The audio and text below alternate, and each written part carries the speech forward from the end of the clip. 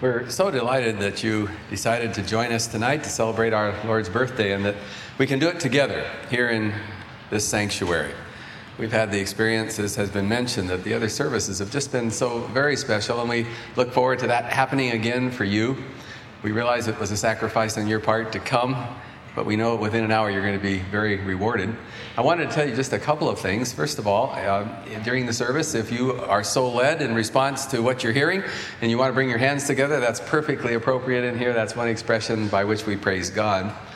Secondly, if you come Christmas Eve with a heavy burden tonight that is too heavy to carry alone, we have a team who would like to pray with you about that. And if you'd fill out one of the green cards that's in the pew in front of you, put it in the offering plate, you'll have a team behind you praying with you about whatever burden that might be, because we know it gets extra heavy at Christmas time. One other thing I wanted to point out, we're glad that children are here. Any that are here, you realize that we're creating memories for them that will last a lifetime, and I want to let them know they're totally welcome. There's a television series, maybe you've seen it, called Touched by an Angel. And that title brought me to tonight and our prayer for you.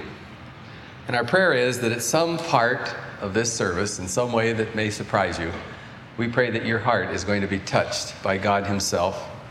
And we pray that something will happen that will make the Christmas message that you think you know so well, you've heard so many times, brand new, with relevancy to your life and needs. And with this as our goal, it's my pleasure to welcome you to what we traditionally call here the loveliest night of the year.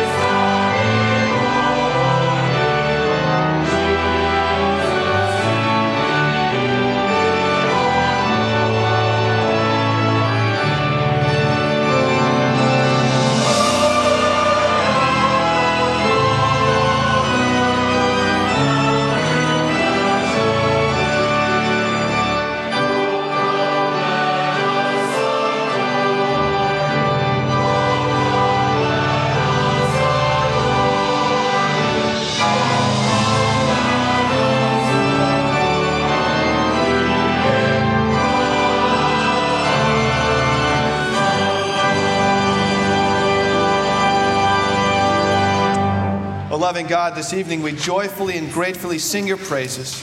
We thank you for the wonder that is the birth of your Son, Jesus. Bless our worship tonight as we acknowledge you as the Lord of joy, the Lord of hope, and the Lord of glory. It's in Jesus' name we pray. Amen. And as you're seated, please extend to one another the joy of this special night.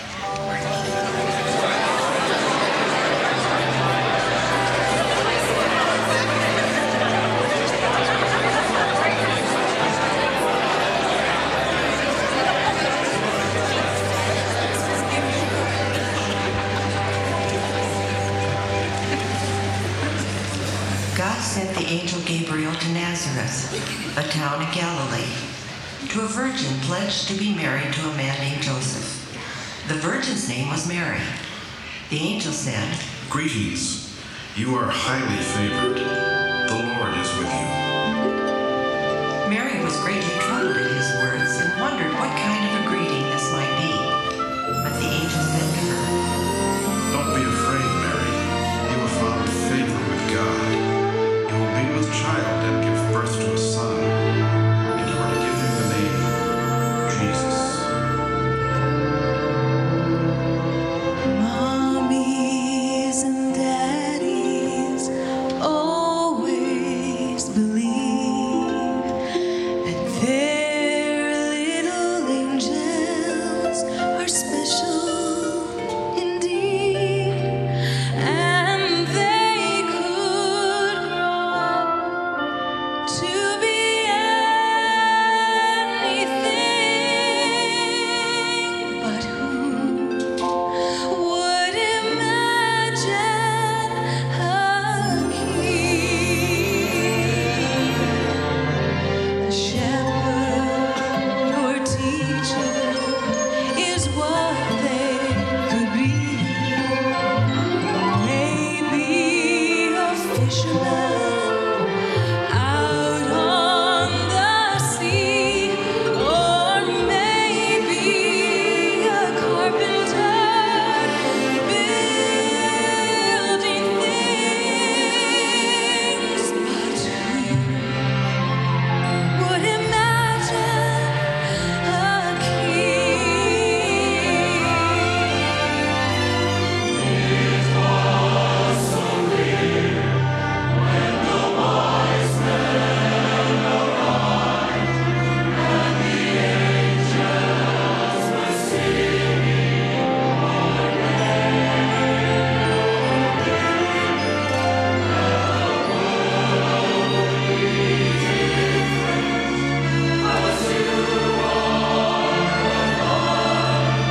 That's why heaven's still to proclaim.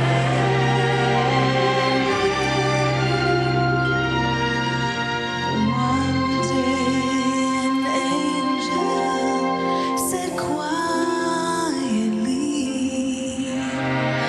that soon he would bring something special to me, and all the wonderful gifts he could bring.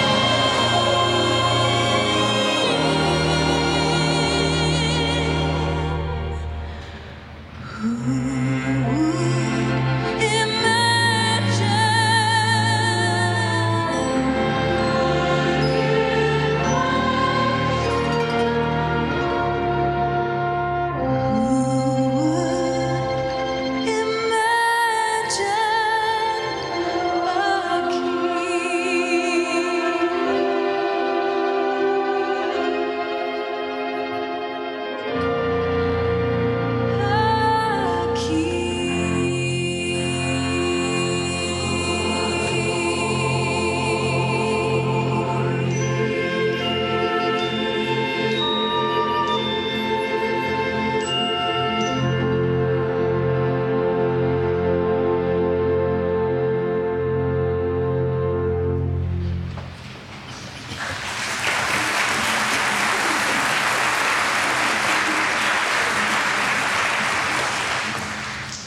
For to us a child is born, to us a son is given, and the government will be on his shoulders, and he will be called Wonderful Counselor, Mighty God, Everlasting Father, Prince of Peace. Be joyful always, pray continually, give thanks in all circumstances, for this is God's will for you in Christ Jesus. Rejoice in the Lord always. I will say again, rejoice.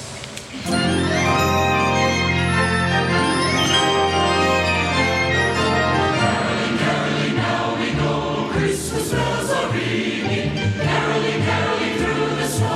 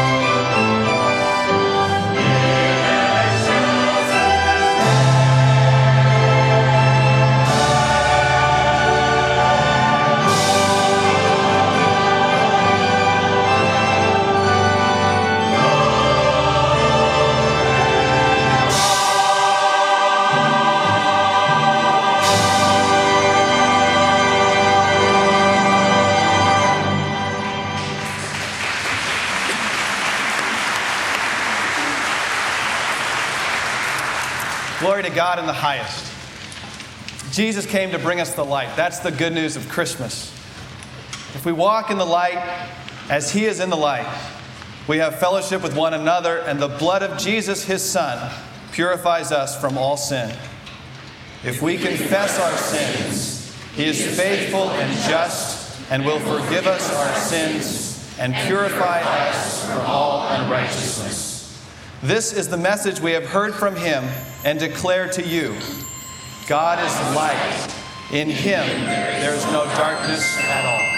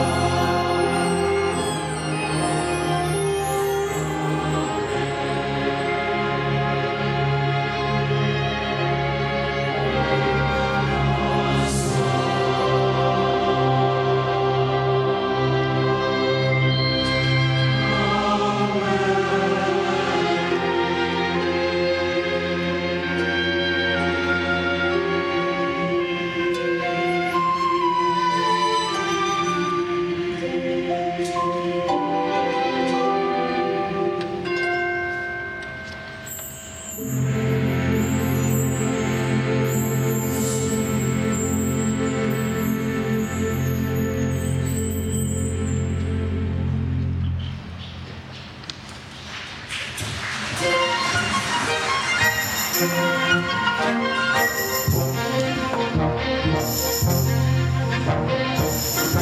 all rejoice, heart and soul and voice. Give heed to what we say. Jesus Christ is born today. Hearts and us before Him bow. He's in the manger now. Christ is born today. Christ is born today.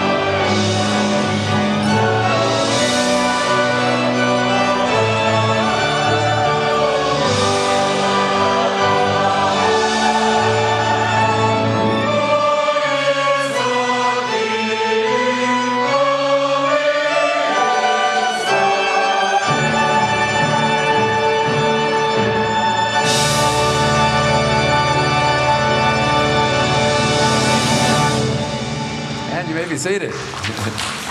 You did a good job. I wish you could be up here hearing you sing. This is marvelous. I was been reflecting tonight, how many places in our society today can we come together, a group of people, and be a family and sing praises to God? It's very unusual. It's a gift. And I hope you feel that tonight. I'm sure God was pleased with our offering of singing these carols. I wanted to say just a word to you who might be guests tonight. We realize that as we gather on a Christmas Eve, we're not on the same, all of us on the same page spiritually. We're all on some kind of spiritual journey, and I wanted to say that tonight, what I'm going to try to do is to explain to those who might still be seeking, who haven't yet totally found the relationship with God that you desire. I'd like to tell you what we Christians believe about the Christmas story and why we have found satisfaction in Christianity as the way to find God. In 1969, we were camping in Washington. And I remember the night so well because we went into a local town to watch Neil Armstrong walk on the moon. And when it was announced the Eagle has landed, and we saw an astronaut actually walking on the moon, I felt an emotion that could best be described as wonder. Later, we visited the Smithsonian and touched the capsule that took the astronauts to the moon. And again, I felt a sense of awe and wonder and amazement. Last spring, we were with some people up in Sharon Heights, and we watched the phenomenon in the heavens called the Hale-Bopp Comet. And it was traveling thousands of miles per hour, leaving a long train behind it. And the reaction of the crowd around us that night, again, could best be expressed as wonder. In July, a probe entered Mars' atmosphere and bounced onto a landing. A robotic vehicle sent back astonishing pictures of that planet 116 million miles away. Our reaction? Wonder, astonishment, awe, amazement. Now, as Christians, we believe none of these events, as marvelous as they were, can compare with the cosmic happening on the first Christmas Eve. In fact, wonder was the response of the characters involved in that drama, if you remember. Wonder filled Mary's heart when she was told by an angel that she, a virgin, was going to give birth to a son who would be God in the flesh. And then wonder was the shepherds' reaction to the angel's announcement that a Savior had been born not in a palace, but in a manger. And then wonder at a star in the east drove the wise men to Bethlehem in search of an infant king. Strange story. And so it's been ever since. Wonder, mystery, and joy fill our souls as we gather on this magical night called Christmas Eve. And it always has drawing power where people are still seeking, still traveling, still wondering. Someone defines Christmas wonder as what God looks like when, for the time being, to look at him, all we have to look at him with is a pair of eyes. And that implies that at best we see Christmas through a glass darkly tonight, but someday we Christians believe we're going to see Jesus face to face in all of his majestic glory. If you think about it, before the first Christmas, no one had really seen God. No one really knew what he was like. And then Jesus came and told us that God's a Father who loves us. And I think that love is best articulated in what I call a summary of the Christmas story in John 3:16. For God so loved the world, that's you and me, that he gave his one and only Son, that whoever believes in him shall not perish but have eternal life. That's the source of the joy at Christmas. Oh, the wonder of it all, that God would love us that much. And I want to ask, what about you tonight? Does the Christmas miracle fill you with a sense of wonder? Obviously, there are many reactions to the Christmas story, and I'm certain that they're represented here tonight. We can be so wrapped up in our overcommitted lives that Christmas kind of comes and goes and we miss it, preoccupied with other things. We can be so captured by our intellect and logic that we write off Christmas as a myth along with Santa Claus. Some, after thinking about it, hearing it, reject the Christ of Christmas, saying to God, I feel no need for what Jesus offers. Christianity isn't for me. And then there are those of us who have accepted Jesus as our Savior. We know him as our best friend. We know him as a resurrected Savior. And for some of us, he's the most real person we do know. So there are many responses to the Christmas story. Walking through the Sanford Mall recently, I saw an advent calendar in the window. It had a mixture of bears, rabbits, and other cute characters stuffed into the 25-day slots of December, none of which, of course, were remotely related to the Christmas story. What caught my attention was the window for December 25th. And instead of a nativity scene, there was a snowman.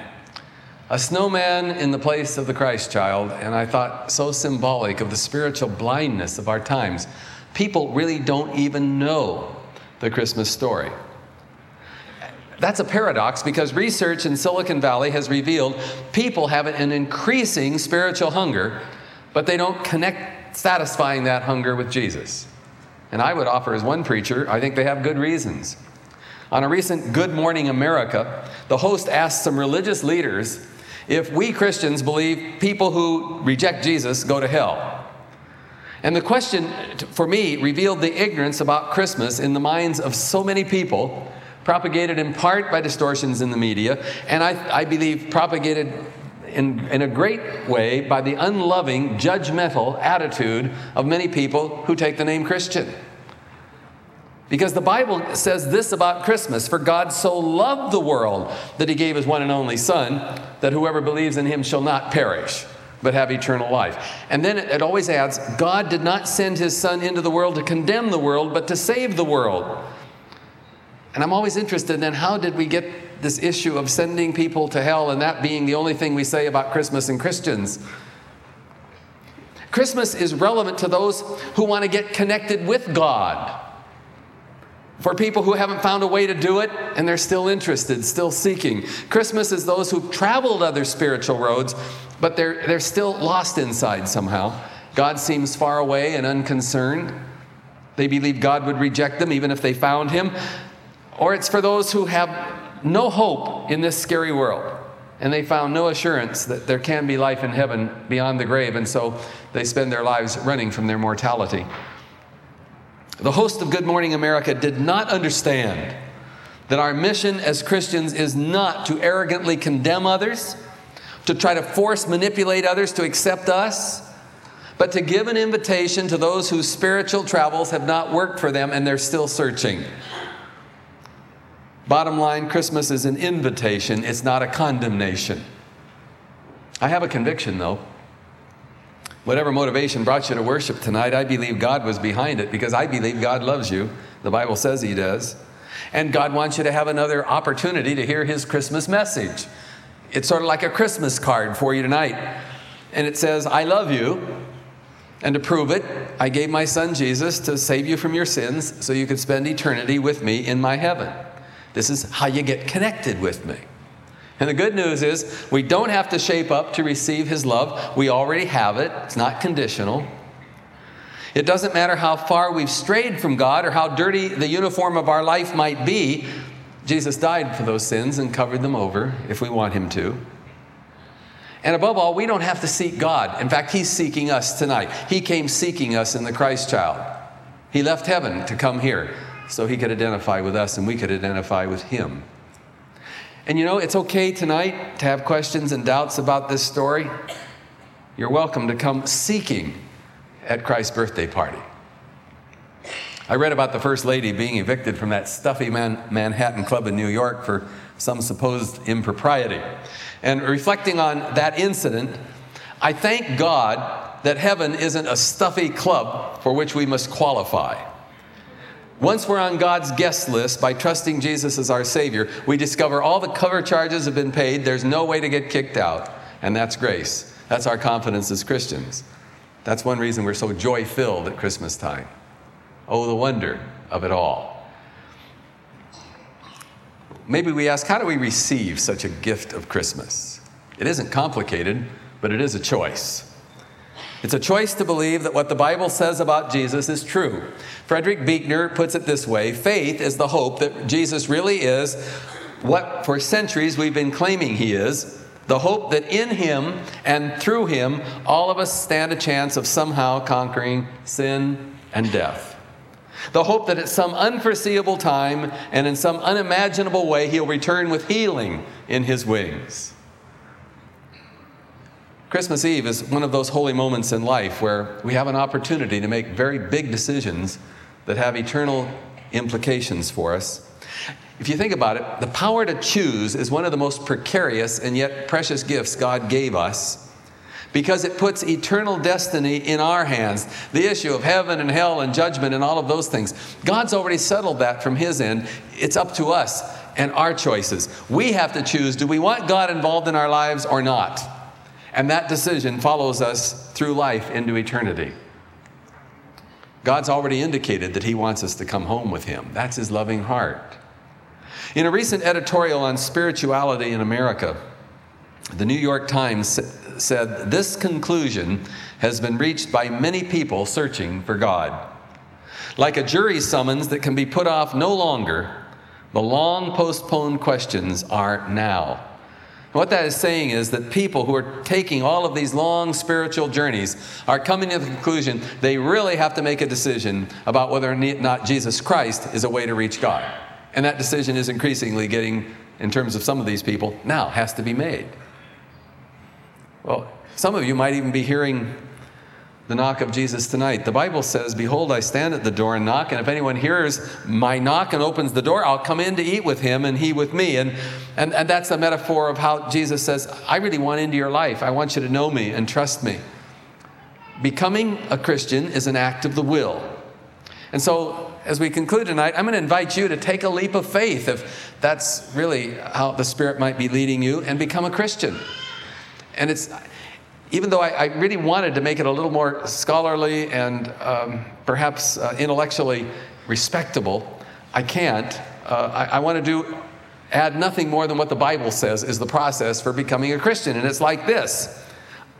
We become a Christian by confessing, I believe God sent Jesus to die for my sins on the cross. I believe God raised Him from the dead, giving Him authority to forgive my sins and give me eternal life. And I turn my life of independence and over to God, and now I make Jesus my Lord. Making that decision is a leap of faith. But you know, that's not so unusual. We take leaps of faith all the time. We leave one job and venture into another on faith. We sign a 30-year mortgage on a house. On faith, we'll be able to pay it. And in this area, that's a lot of faith. We choose a mate with whom to live the rest of our lives on a leap of faith. And yet some of us hesitate to take a leap of faith when all eternity is involved. I want to tell you, as the years pass as a Christian, I believe that you'll discover choosing to become a Christian is the wisest decision you ever made in your life. Last week I was at 3Com watching Joe Montana being honored and his number being retired. And that celebration was truly awesome because I felt that the days of Joe Montana were the golden days of the Niners, and I wish we could get into that tonight. Jay here doesn't agree with me, but anyway, on and on it went. Watching that crowd of 68,000 people express their love for a football hero made me think of our future as God's children. You know that the Bible says there's rejoicing in heaven by multitudes of angels, thousands upon thousands, over one lost sheep that comes home? That's incredible. Can you imagine God is going to hold a celebration in your honor someday in heaven, celebrating the fact that you accepted His Christmas gift, Jesus Christ as Savior? Can you imagine the joy of hearing a heavenly choir shouting, "Once you were lost, but now you're found. Once you were blind, but now you see. Welcome home." Why would God hold such a party in your honor? Because He loves you that much. And that's why He brought you here tonight. That's the message of Christmas. Oh, the wonder of it all. Would you pray with me? Lord, we will spend a lifetime trying to fathom a love that led you to come here so that we could be there with you. Thank you for Jesus. Thank you for His cross. Thank you for His resurrection. Thank you that He's alive here tonight, beckoning, asking us to come home. In His name, amen.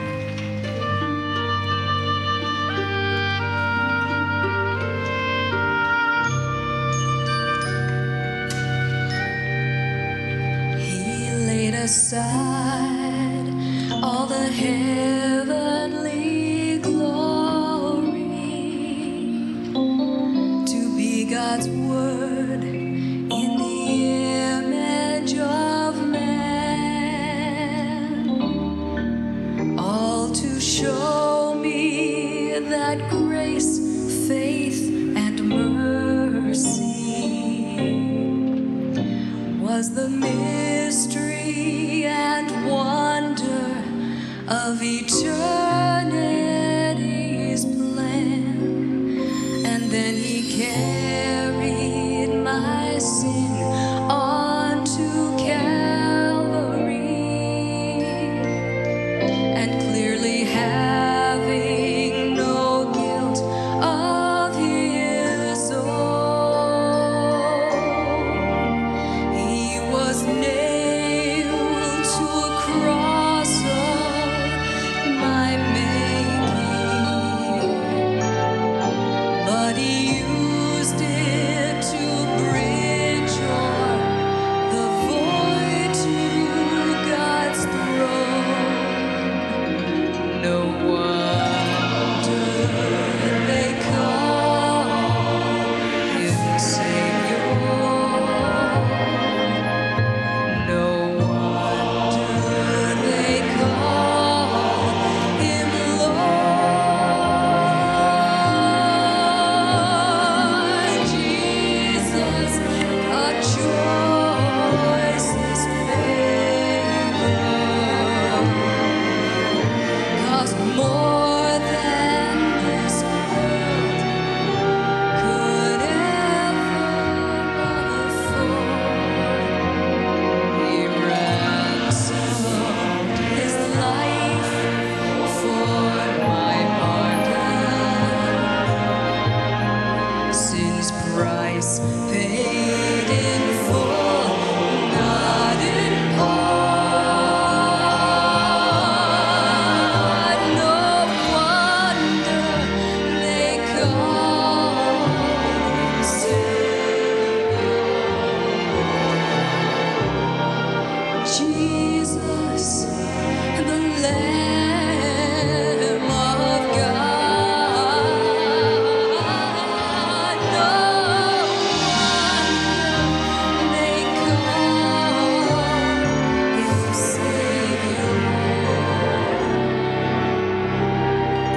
Jesus, the Lamb of God.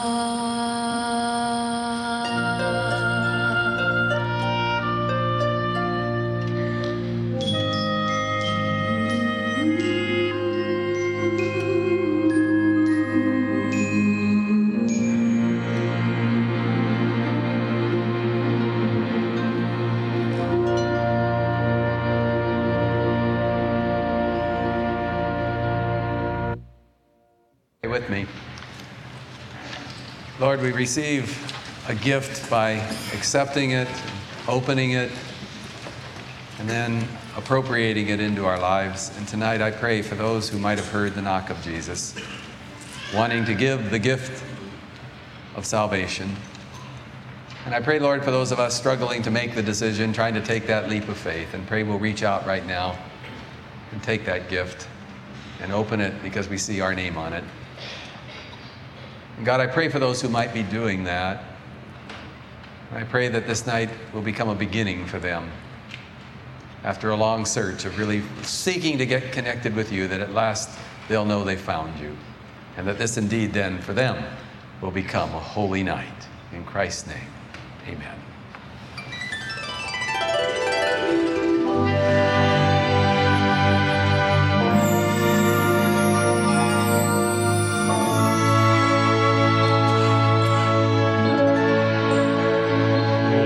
Holy night, the stars are brightly shining.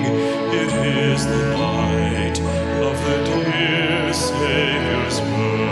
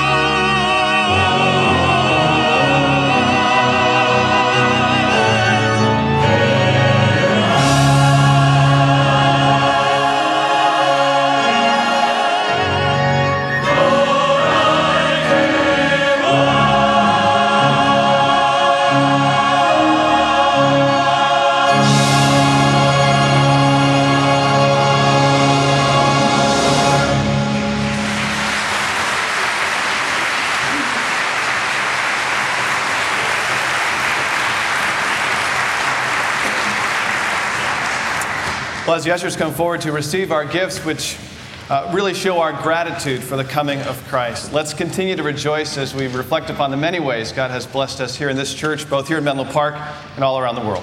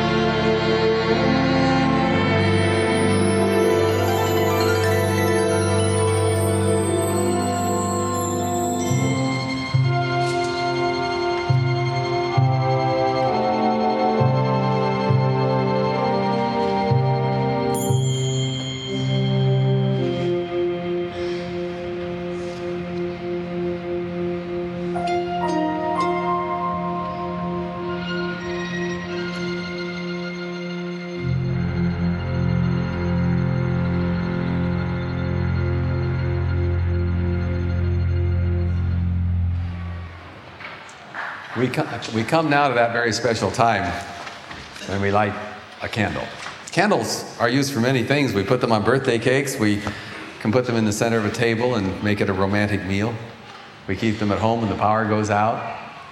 Tonight we're going to use them for a very special symbol, and that is that as this candle is lit and then as you are surrounded with candlelight, for just a few moments, I would suggest that we let this candle represent the warmth of God's love enfolding us. In other words, in the next few moments, let God love you.